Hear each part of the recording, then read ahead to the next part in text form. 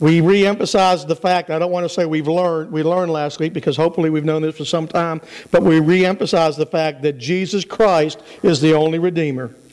Not religion, not a philosophy, not being a Baptist, not having a church membership, not Buddha, Krishna, Muhammad. The only Redeemer is Jesus Christ. And we took a look at what the results of redemption were, and that was forgiveness of sins and wisdom and insight into the ways of God. This morning we're going to be talking about the proof of our faith, Ephesians 1, 15 through 17. And if you're physically able, if you'd stand in reverence to God's Word, please. This is God's Holy Spirit speaking through the Apostle Paul some 2,000 years ago, speaking through Paul today at Victory Baptist Church in 2013.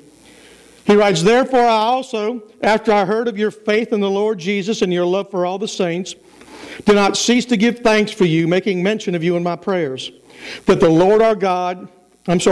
God of our Lord Jesus Christ, the Father of glory, may give to you the spirit of wisdom and the revelation of knowledge of Him." And I'm just going to leave it right there. I know there's a comma, but I'm just going to leave it right there for today.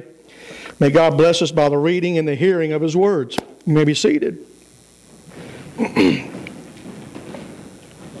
The first thing I want us to see this morning that Paul was sharing with them is he was talking about their faith.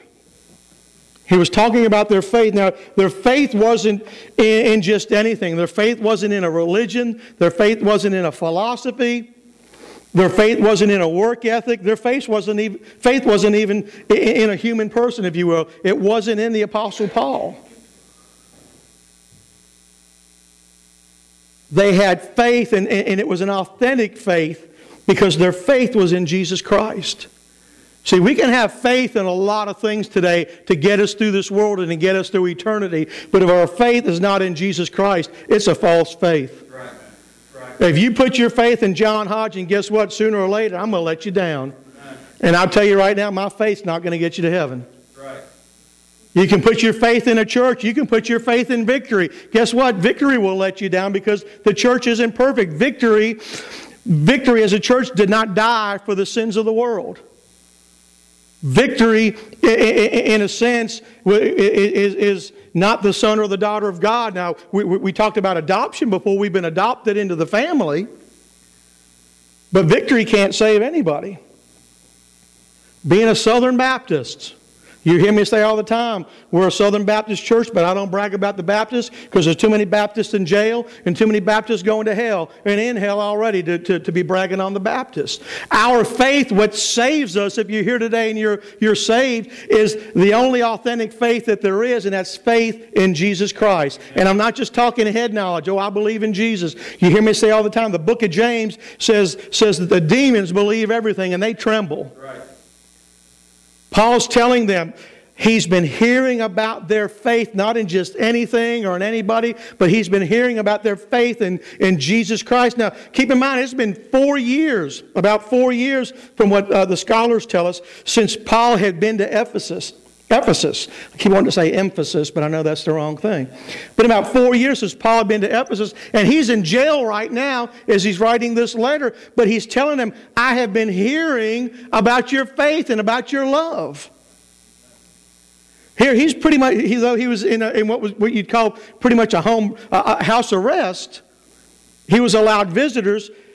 He was 4 years removed from them, and Lord knows how many miles, but he had been hearing testimony as to the faith of the Ephesian church in Jesus Christ and their love for each other.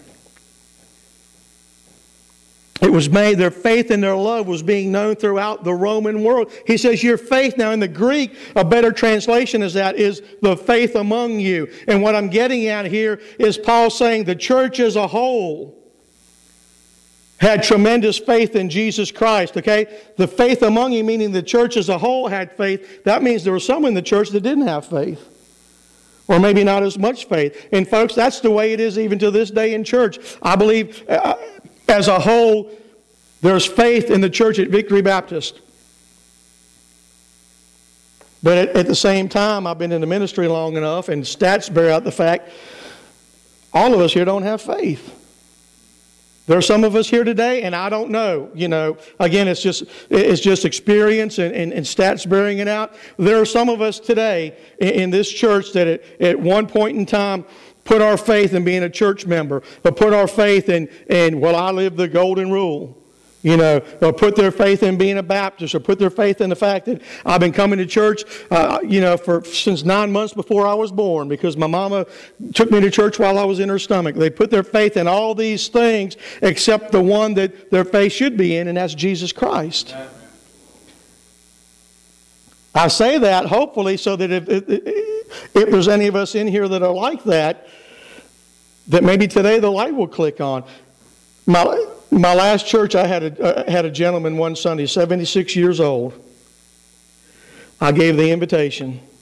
76-year-old man came forward, said, I've been coming to church all my life, and I thought I was saved because I was doing all the right things. And he said, I realized today, God's Holy Spirit told me today that I've lived this last 76 years lost, and I know I need to get right with God today.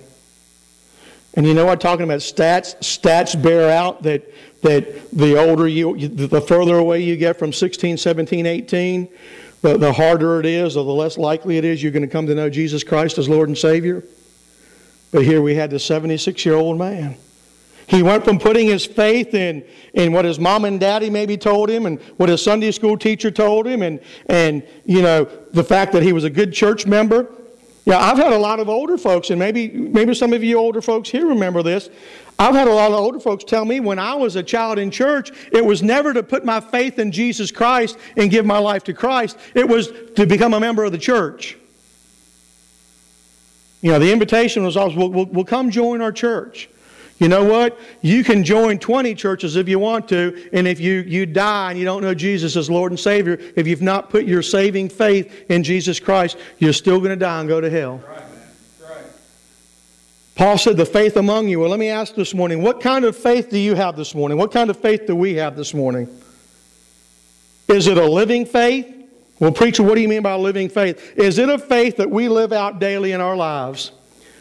Everybody's been here long enough to know that when I talk about faith and when I talk about our relationship with Jesus, we're talking about living it out, working it out each and every day, looking for opportunities. Well, first of all, to live as holy a life as we can before God.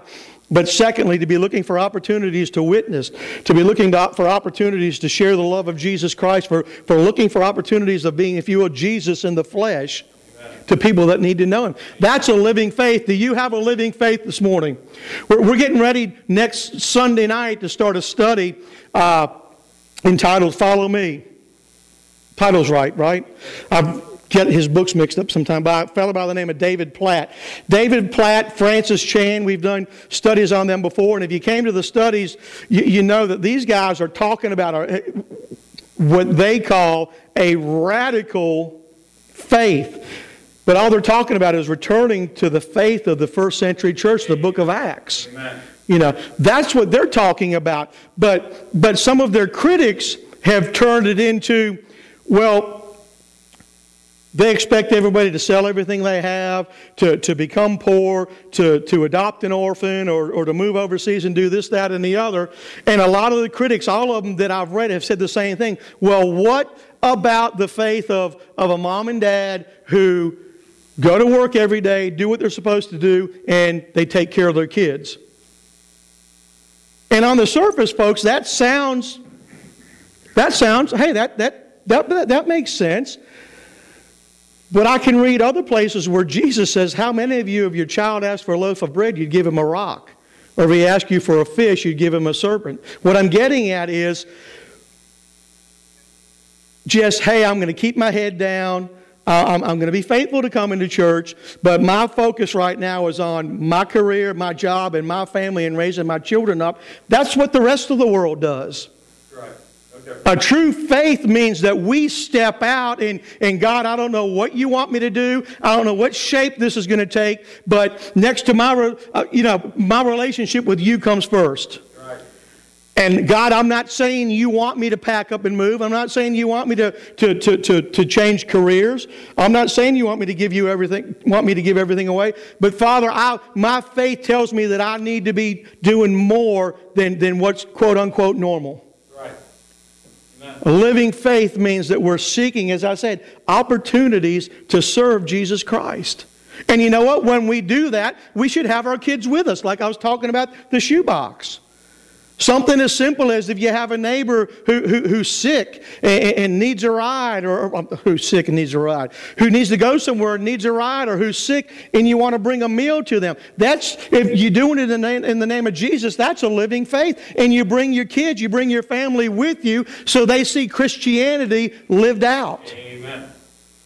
It's one thing for us to sit at home and sit in church and say, hey, this is what Jesus tells us to do. But it's a completely different thing to then go out and do it. And that's what faith is. Amen. Faith is living out. Faith is doing what God's called you to do. You know, do you have a living faith this morning? Have people heard of your faith this morning? Have people seen your faith this morning? How about the faith of our church? Do people know out there, whether they go to church somewhere or not, do they know that the faith of the people of Victory Baptist Church, that they've got a living faith? In other words, they don't just talk the talk, they walk the walk. It might be imperfect, they might stumble and fall, but they're just not running the mouth. They're walking, at least trying to walk the walk. And folks, keep in mind, I'm not talking about just keeping the doors open.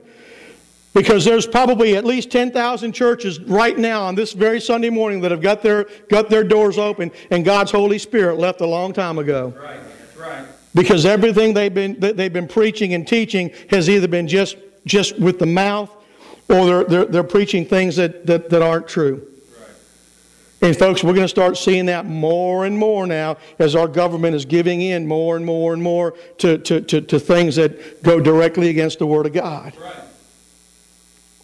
Paul talked about the fact that in the final days, people would turn with itching ears. They turn to people that would tickle their ears and tell them what they want to hear. There are a lot of churches out there today that will tell you, whatever you believe, folks, you can probably find a church somewhere that believes what you believe, but that doesn't mean it's what the Bible says. Right. So I'm not talking about keeping our doors open. Well, hey, look at the faith we've got. You know, we can keep our doors open. You know what? We can keep our doors open as long as people keep writing the checks and throwing them in the offering plate. But do people see the faith of our church as their authentic faith here? If we were to close our doors with the community, not us, because, hey, I go to Victory because it's convenient to where I live. But what I'm talking about is the faith of our church as a whole so great that if we were to shut our doors, the community would be at a loss. And they would sense it. Not talking about just keeping the doors open. What kind of faith is there in our church? Is it authentic faith? Do we really trust God to come through? Do we really trust God to pay the bills? Do we really trust God to meet our needs? Or is the faith in our church? And I'll be honest enough to say this today because I've seen it played out wherever, whether I've been in church as a member or whether I've been a pastor. There are segments of every church family that their faith goes in what the balance is in the checkbook. Well, if the checkbook says this, well, it doesn't matter what God's calling us to do because we ain't got the money to do it. That's not faith. Faith is, it looks like we can't do it, but God's called us to do it, so we're going to step out in faith and we're going to trust God to make the provision. Amen. You know, that's what true faith is. That's what living faith is. That's what the church at Ephesus had. Our faith is in Christ. What kind of faith do you have? Who is the object of your faith? Is the object of your faith the Jesus of the Bible or a Jesus of your own making? And you might be saying, well, Pastor, what in the world are you talking about? A Jesus of our own making. So many people have a Christ of their own making. And in doing that, they're practicing idolatry. You look at the world today. You've got folks that believe in a Jesus that says if you name it and claim it, God's going to give you Cadillacs, cash, and condos. And if you don't have it, it's because either you're in sin or you don't have the faith. There's a segment of folks out there that well, it might not be to that degree, you know, as far as Cadillacs, cash, and condos, but they believe if you're not jumping pews, swinging from chandeliers, rolling on the floor, drooling like a dog, then God, you're not saved. God's Holy Spirit isn't with you. There's another segment of religion today, I don't want to call it the church, that it doesn't matter where you've been, what you've done, how long you've done it, you can keep on doing it, But as long as you say you believe in Jesus Christ, everything's fine. There's a segment that says, you know what? You can pick and choose, like you're going to the K&W cafeteria or the Golden Corral, pick and choose what you want to believe about the Bible and what you don't want to believe about the Bible, but it's all good. That's right. You know, you can live however you want to. You can marry whoever you want to, or not marry whoever you want to. You can do whatever you want to, live whatever kind of life you want to. But as long as you say you've got faith in Jesus Christ, you're fine. Folks, that none of that is a living faith. None of that is a faith placed in the Jesus Christ of the Bible. Right. Because my Bible tells me that the Jesus Christ of the Bible is the God of the universe, that He created all things, and that He gave us the written Word. So if He is God and He wrote it all down, who are we to change it? Right. Amen. I had a dear friend in high school years ago that it was when my dad died many years ago. I went and was catching up with folks while I was back home, and this one good friend of mine, and Tammy, and she was talking about some of the things her and her husband had been through, and a deacon at their church had helped him out so much, and she was telling me what a godly man he was, and then she added that he was gay. And I kind of, okay. And she said, well, John, what do you think about that? And I said, well, we know what the Bible says. We know what the Bible says. And she said, but he's doing all these good things. And I said, look, I'm not debating the fact, because I knew who she was talking about. I just never knew it when I was living back home. I said, yes, he's a good guy, according to the world, Yes, he's doing good things. And yes, he did an awful lot to help you guys out. But God's Word is still God's Word. And she said, well, don't you think that the Bible needs to change to conform to society? And this was a young lady that when I first started out as a Christian, her faith was, I was asking questions that I'm sure my brother wanted to punch me in the mouth sometimes. I love you, but that's, don't even think something like that. But over the years, she had developed a philosophy, if you will, that as long as you throw the name of Jesus in there, and you act with love, and you act with charity, and you act with compassion, well, you must be a Christian. And I told her, I said, it's never been a matter of society, of God's Word conforming to society. It's about society conforming to God's Word. Amen. And so if you have a faith, if you worship a Jesus that, well, this is what I believe God should do, or this is what I believe Jesus should do, guess what? You're practicing idolatry. Because you're not worshiping, you're not putting a living faith in the Word in the Word and the will of the Creator of the universe, in the Jesus Christ of the Bible. And he goes on to say, he says, I've heard of your faith in who? Not just your faith in Jesus, but your faith in the Lord Jesus. Which brings me to another question this morning. Is your faith in Jesus, or is your faith in the Lord Jesus? Because there's a difference. Amen. Okay? Jesus can mean anything to anybody, but the Lord Jesus, Lord is His title, King of Kings and Lord of Lords. And as a king, as a ruler, if you've given your life to Him by rights, He has authority over everything you say, everything you do. Everything we have and we are and we're going to be needs to come into conformance and into obedience as to what our Lord calls us to do. Amen. There's an old saying out there that, if He's not your Lord, He can't be your Savior. And folks, that is biblical. There are folks out there who will say, well, you can put your faith in Him as your Savior right now, but as you mature, then you can begin to trust Him as your Lord. Folks, that's a saying straight from the pit of hell.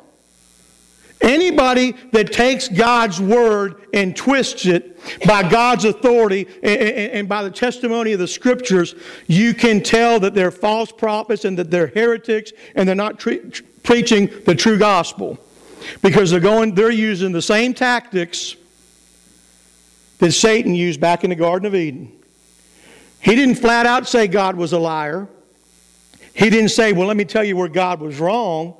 What did he say to Eve? Did God really say this? And if you read that in the Old Hebrew, it's kind of like asking the question, did God really mean what He said? Did God really mean this? And that's what we're hearing so much today out there in the world of folks that folks that are religious, folks that perceive themselves as Christians. Well, that's not really what God meant. This is what He meant. And folks, you need to be careful of this because this has just started popping up the last 100 to 200 years.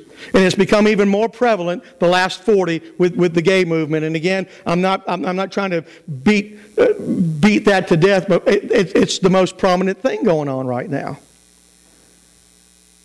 The liberals today will tell you that you can throw out the first 4 books of the Old Testament, Genesis, Exodus, Leviticus, Deuteronomy. I'm sure I got them mixed up because that's all just myth and fable. You can throw out anything that Paul wrote because Paul was a male chauvinistic pig, and he was a homophobe and a hater and everything else.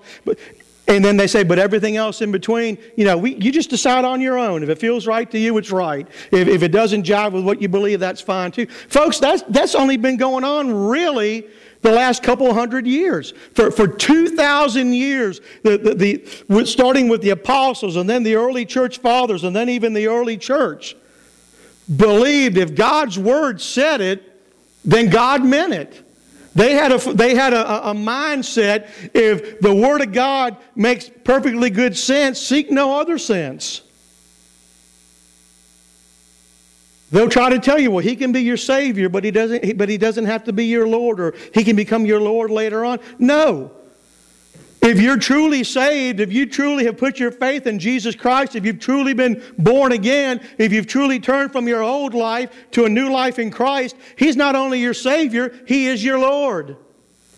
And if you're not ready to accept Him as your Lord, you cannot accept Him as your Savior because the two are inseparable. Right.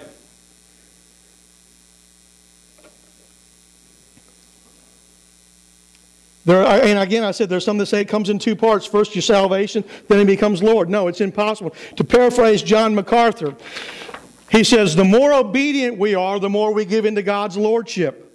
The less obedient we are to God's Word, the less we give in. But it does not change the fact that He is Lord and Savior. What changes over time is whether we are increasing in our first love or leaving our first love. Pretty simple. He's always Lord and Savior. The two are inseparable. The more obedient when we get saved we are to His Lordship, the more we exalt Him as Lord in our life. The more disobedient we are and saying, well, that part's not for me. Well, guess what?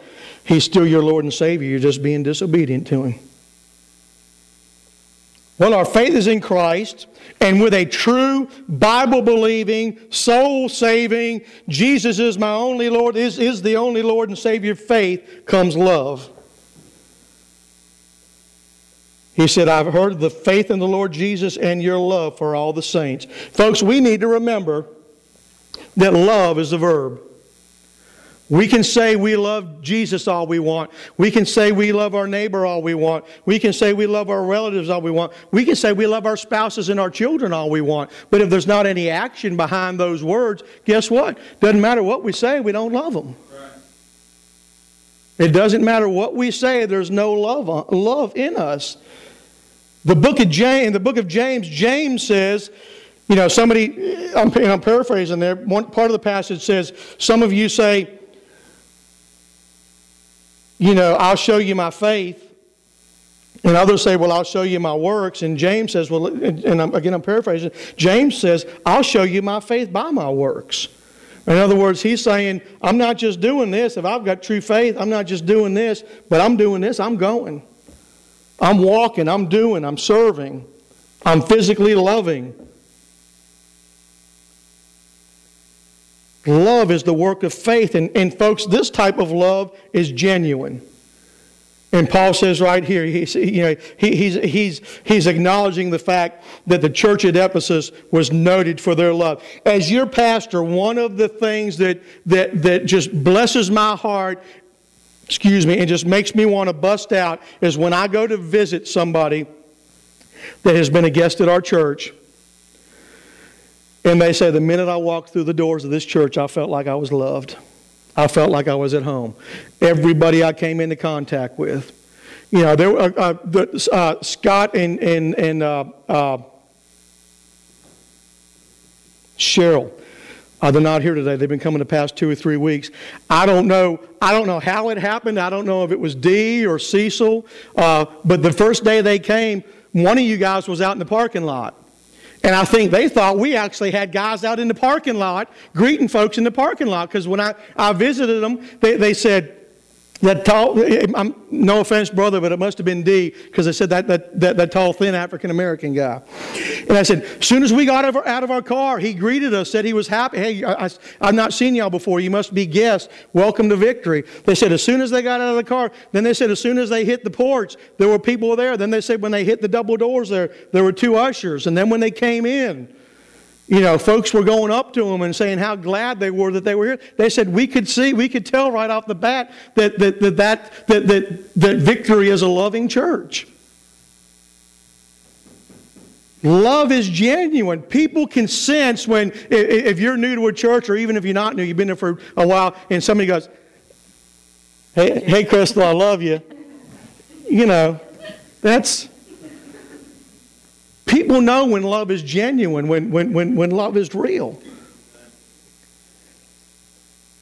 Here, the church at Ephesus was noted for their love, but we know some 30, 40 years later, according to the book of Revelation, Jesus Christ would admonish them for leaving their first love. Here Paul's praising them up. 30, 40 years later, John, through Jesus, is going to say, you've lost it. How many of us have, as Christians, started out strong? We started out strong. We were on fire for God. We were on fire with love and compassion and caring for other people. But over the years, we've lost our first love. You know, we were talking in Sunday school just now how sometimes people, when people come to Christ, they're on fire. And there's always the cold water committee in the church. When somebody says, "Hey, look at how on fire they are," there's somebody at the church that says, "Well, just give it some time. They'll temper it, and they'll know what Christians are quote unquote supposed to do." No, what Christians are supposed to do is the flames are supposed to be continually fanned until either God comes to get us or He calls us home. I used to say I think sometimes the best thing that could happen for a new Christian is to remove them from the church for the first year of their lives so they don't get discouraged and depressed by the cold water committee and by the naysayers of the church who, by virtue of the fact, well, I've been a Christian since Noah and the ark. Well, you know what? That doesn't mean anything if you're not showing the love of Jesus Christ. Folks come into the church, they get excited, they want to serve God, and people get jealous. Well, who do they think they are? They think they're better than us? They think they're holier than us? No, they're being obedient to the Word of God. Amen. The best evidence of our love for God, talking about first leaving your first love, starting strong, but leaving your first love, the best evidence of our love for God is not the love that we claim. In other words, not the love that we talk about, but the love that we show so that others can see it. That's the proof of our love there. It's the love we show so others can see it. Jesus Himself said that others would know that we were His followers by the love we had for each other. With true faith comes love. Love's a verb. Love's genuine. Love knows no boundaries. How many times have you heard somebody say, "Well, I love them in Christ"? And you know what? I know this is kind of rank here, but whenever I hear that, I want to say, well, the old BS meter is going like this. Because if you just can't say, "I love them," then guess what? You don't love them. Right. If you say, "Hey, well, I love them in Christ," what you're saying is, you know what? I don't like them. I could care less for them. But since the Bible, I can't stand them, but because I'm a Christian and we're supposed to love everybody, I'm going to say what everybody wants to hear. You know. If we can't just flat out, if I can't say, "Rachel, I love you," then I got no business saying, "Rachel, I love you in Christ." Right. That's the hallmark of some churches. Everything's qualified. "Well, I love you in Christ." Well, love knows no boundaries. It doesn't matter if you're a Christian or not. I'm still going to love you. That's when it gets harder. I will admit that. When somebody, especially outside the church, and you're sharing the love of Jesus with them, and things aren't going the way you expect them to go. Yeah. And sometimes we need to put a stop to helping them because we don't want to be enablers. But the question is, do you still love them even though they're not coming to Christ? Our kids, if our kids continue to make bad decisions, that they continue to sin, are we going to withhold our love from them or say, I've had it with you, I wash my hands of you, I don't love you anymore, stay away from me, or are we going to love them? I'm not saying we encourage what they're doing or even help them doing it, but do we honestly love our kids? Because if we don't love them through the bad, we don't really love them through the good, because we put parameters without saying it on what our love is. Same thing is true with our spouses. Love is genuine, and love knows no boundaries. And then, which leads me to this next part, true love, is sacrificial. You don't have to turn there, but I'm going to share 1 Corinthians chapter 13, 1 through 8. This is Paul talking to the church at Corinth. Though I speak with the tongues of men and of angels, but have not love, I'll become sounding brass or clanging cymbal. And though I have the gift of prophecy and understand all mysteries and all knowledge, and though I have all faith so that I can remove mountains, but not have love, I'm nothing. Though I bestow all my goods to feed the poor, and though I give my body to be burned, but have not love, it profits me nothing. Love suffers long, it is kind. Love does not envy. Love does not parade itself, is not puffed up. Love does not behave rudely, does not seek its own, is not provoked, thinks no evil, does not rejoice in iniquity, but rejoices in the truth. That's a stark change from the world today that says, if you don't love me and you don't love what I'm doing, then you're intolerant and you're a hater. True love means you're going to speak the truth. You're going to speak it in love. When my boys were smaller, and if they were playing out here on Telegraph Road and somebody came to me and said, hey, your boys are out there, you better do something. And I say, well, you know what? I love my boys so much. I'm going to let them make their own decisions. I'm going to let them play out there. And if they get hit, they get hit. And if they don't, great. Is that showing them love? No, I'm going to speak the truth. Probably do a little bit of beating the truth if I have to. Love bears all things, believes all things, hopes all things, endures all things. Love never fails. Love is sacrificial. This is the way we show that our faith is real, by loving other people. Not just those apart from Christ, but especially those in Christ. Those are the family of God. And again, you don't have to turn there, but I'll share this. Galatians chapter 6. Verse 10. I'm sorry. Oh, wow. I marked it in Corinthians in my Bible, but Galatians chapter 6, verse 10. I marked it in Corinthians, but it's in Galatians. Chapter 6, verse 10. Paul writes to the church of Galatia, therefore, as we have opportunity, let us do good to all, especially to those who are in the household of faith. So it's not enough just to put on, if you will, the show and help the poor and the needy and the lost out there. True love means we're going to especially be showing it to the brothers and sisters here in our own family, in our own church family. With faith comes love. With love comes thanksgiving. In verse 16 he says, I do not cease to give thanks for you. There are some churches out there today, and y'all might think I'm getting kind of bold today, but maybe I am. There are some churches out there today that are a blessing to God. There are some churches out there that are a bother to God. Right. It all depends on if they have their faith in the right thing and if they're showing their love in the right thing.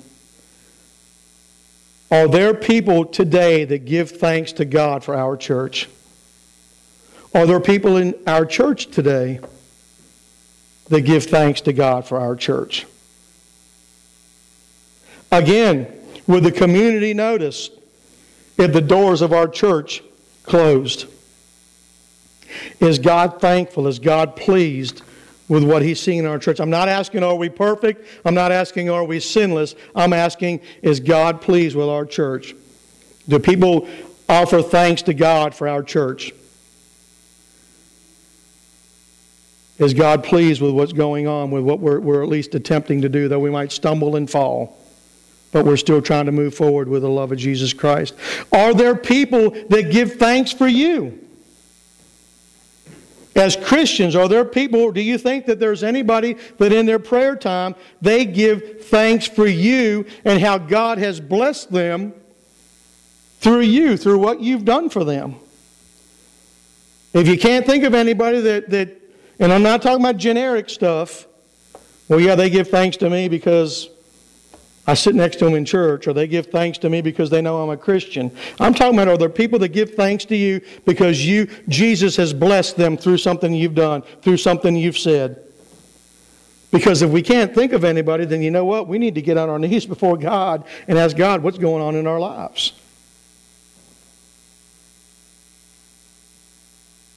Is there anybody in your life that you constantly give thanks for? And I'm going to go out on a limb here and say, other than the pastor. Okay? I know it's a given that, and I don't say that arrogantly, but I know it's a given. There are some folks that give thanks for their pastor. There's some folks, some of y'all that pray for me every single day, and I need it. You know, truth be told, I probably need it more than once a day. And I'm sure there's some of you that do that. But I lost my point there. Is there anybody in your life that you're constantly giving thanks to God for? God, I'm so glad you put this person in my life, and this is why. Or God, you blessed me so much through what this person is doing. You know, as the pastor, I can stand up here and say, though I don't do it as much as I should, I try to give thanks on a regular basis for every one of you guys. Because every one of y'all has been a blessing to us since we've been here. You know, there are some of us that, I guess the best way to put it, are more engaged with us. And that doesn't mean that if you're not more engaged with us, you love us less or you don't appreciate us. It's just where everybody is in this stage of their life right now. But I try to give thanks on a regular basis for everybody, for the blessing you guys have been to us over the past 9 years, and some of the struggles you've seen us through, and you've supported us in, and you've lifted us up in prayer, and for the help you've given us, not just as a pastor and his family, but as brothers and sisters in Christ who are praying for people and lifting us up when we need lifting, encouraging us when we need encouraging, helping us when we need help. But is there anybody else other than the pastor and his wife that you constantly give thanks for? And if not, why not?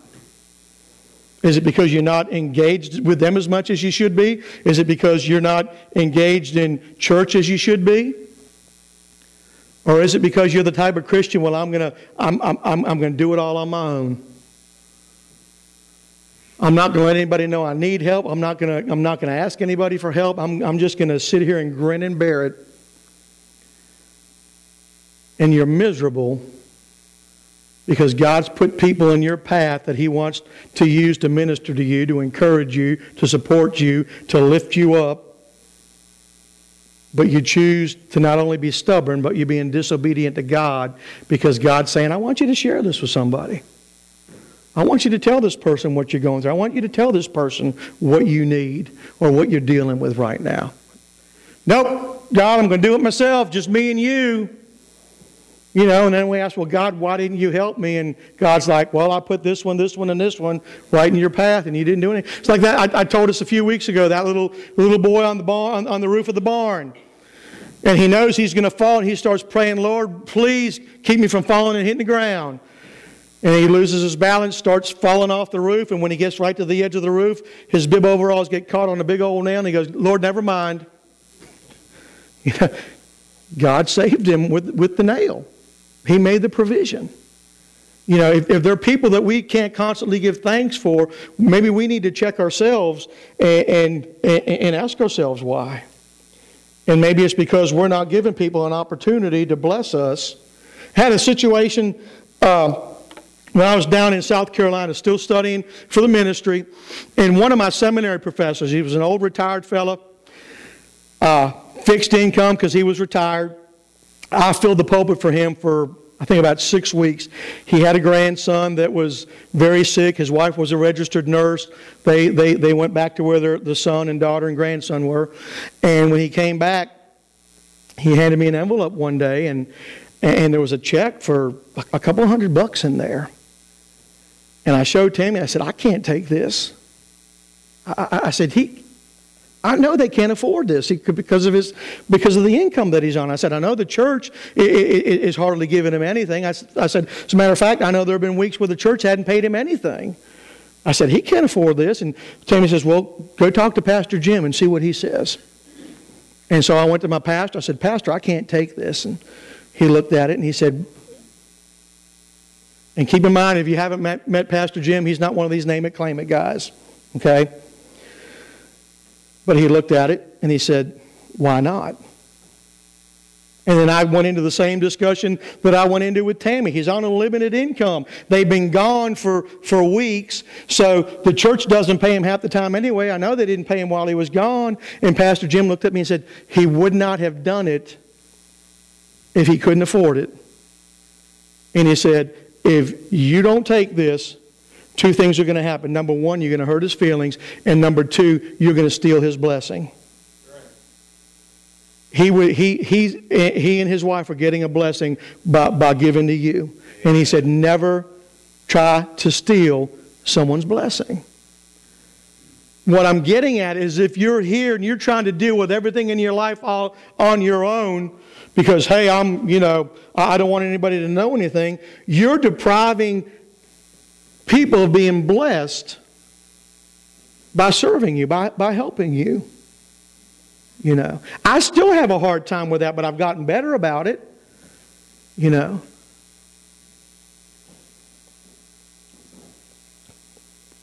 Last point. Our faith is in Jesus. With faith comes love. With love comes thanksgiving. With thanksgiving comes prayers. He says, I don't cease to give thanks to you, making mention of you in my prayers. How much time did the Apostle Paul spend in prayer? How much time did he spend in prayer? And kind of what I'm getting at is how much more did this man have to pray about in addition to offering up prayers of thanksgiving for people? And I'm not saying that it's a waste of time, because it's not. But when you think of everything Paul had to pray about, with everything Paul had on his plate, he still said, I make mention of thanksgiving to God for you in my prayers. So not just them, the Philippians, the Colossians, even the Corinthians, his problem church, he was giving thanks for them. You know, how much more did he have to pray about other than that? Maybe more, if you will, important things. How much more did Paul have to deal with as a pastor, as an evangelist, as a church planter, as a mentor? You know, he had to deal with the Corinthians and their fleshliness, their carnality. He had to deal with the Galatians who were reverting back to legalism. And I believe it was Philemon. He had to deal with a slave and an owner situation. He had to deal with problem children. He had to deal with problem churches. He had to deal with persecution. He had to deal with fear of death. He had to deal with imprisonment. And then back in 2 Corinthians chapter 11, that's why I had it marked there. 23 through 28. He says, in labor more abundant, in stripes above measure, in prisons more frequently, in deaths often. From the Jews 5 times I've received 40 stripes minus 1. 3 times I was beaten with rods. Once I was stoned. 3 times I was shipwrecked. A night and a day I've been in the deep. In journeys often, in perils of water, in perils of robbers, in perils of my own countrymen, in perils of the Gentiles, in perils in the city, in perils in the wilderness, in perils in the sea, in perils among false brethren, in weariness and toil and sleeplessness often, in hunger and thirst, and fasting often, and cold and nakedness. And besides all these other things, what comes upon me daily, my deep concern for all the churches. How much more did this man have to pray about other than thanksgiving? Yet he said, I offer up prayers of thanksgiving for you all the time.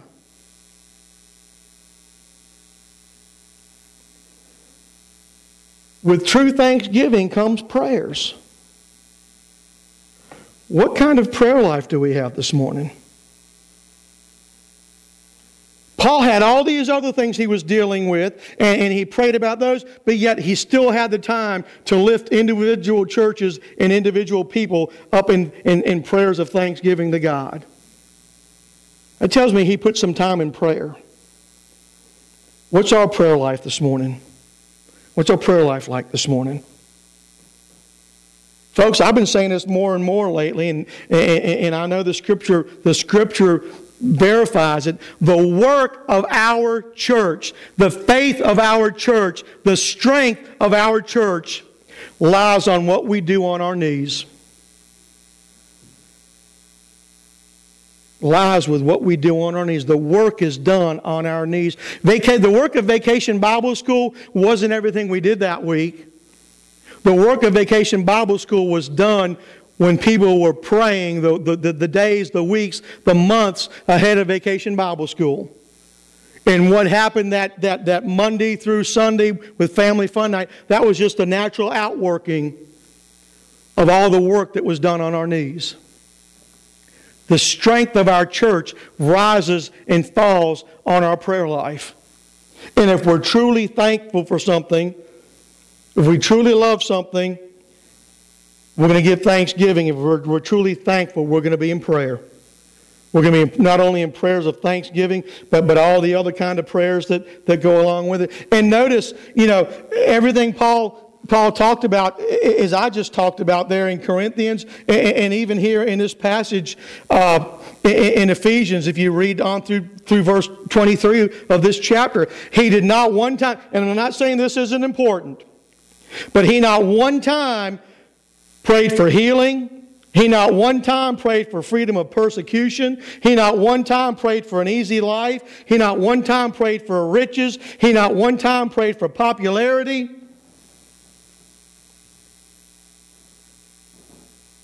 But yet he was praying for higher things.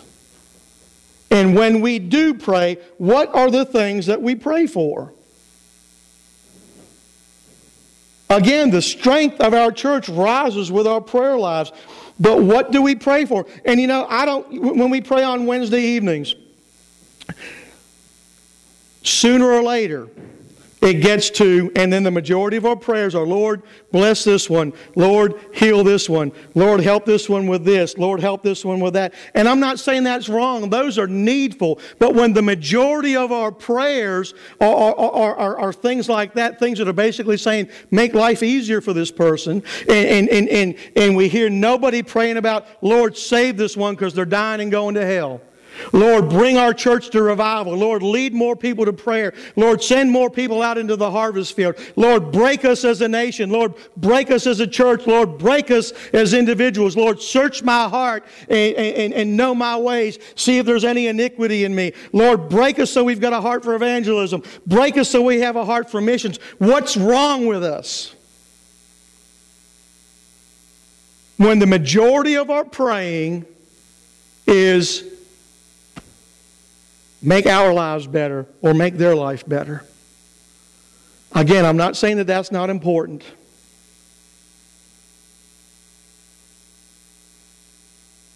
But yet we see by the example of Paul, he was praying for the higher things. What good is it going to do for somebody to get healed and they die and go to hell?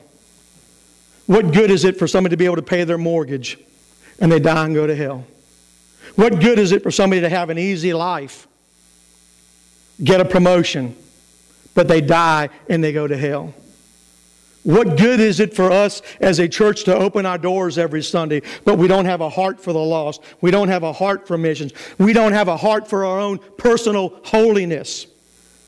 God, convict me where I'm living or where I'm doing, where I'm saying, where I'm acting, where I'm watching things that are completely opposite of your will, where I'm claiming a life in freedom in Jesus Christ, but yet I'm living an unholy life. I'm living an unrighteous life because Monday through Saturday I live, I work, I act, I think just like the world.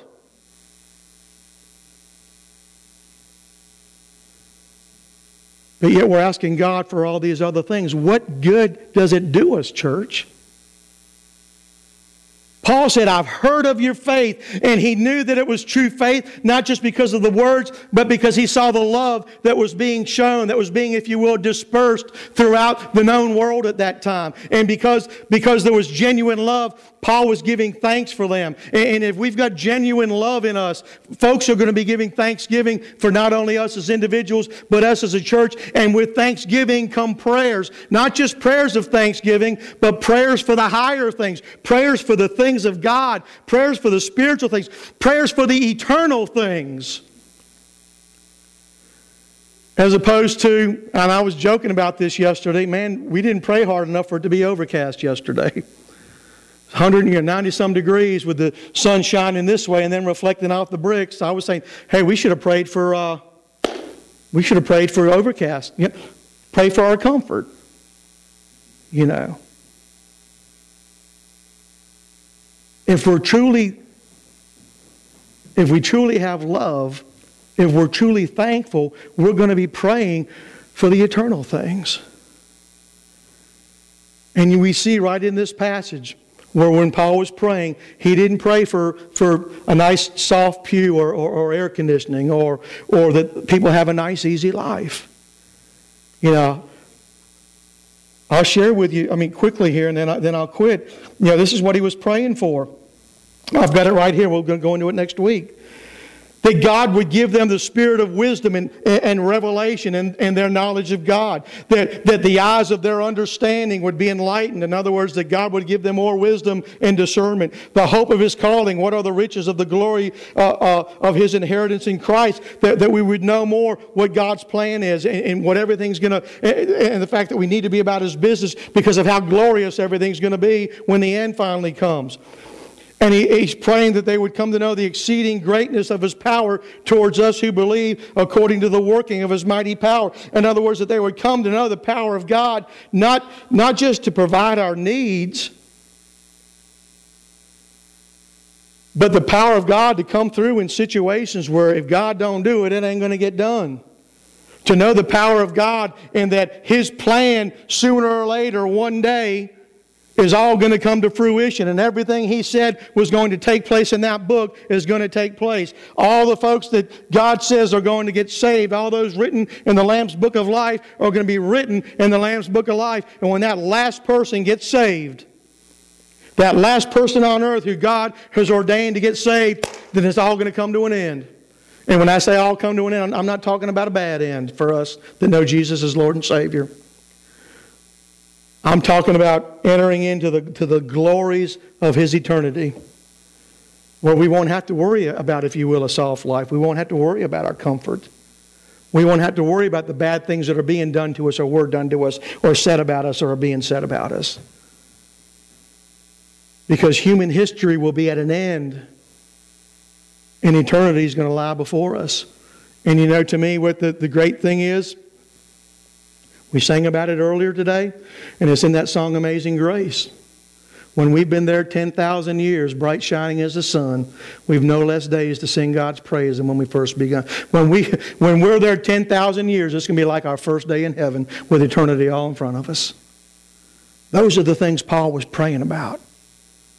Those are the things we need to be praying about. Not saying forget the other things, but the focus of our prayers, if we truly have faith in Christ, if we truly have the love of Jesus, if we're truly thankful for what God's doing and what either on His own or through other people, we need to be praying. We need to have a heart to be praying for these higher things, these spiritual things. Because you know what? That house is going to rot. That automobile is going to rust. That money is going to be worthless. That boat, I don't know how long it takes fiberglass to rot, but that'll be rotten one of these days too. You know. Who is your faith in this morning? What is your faith in this morning? Is that faith being shown in your love for other people?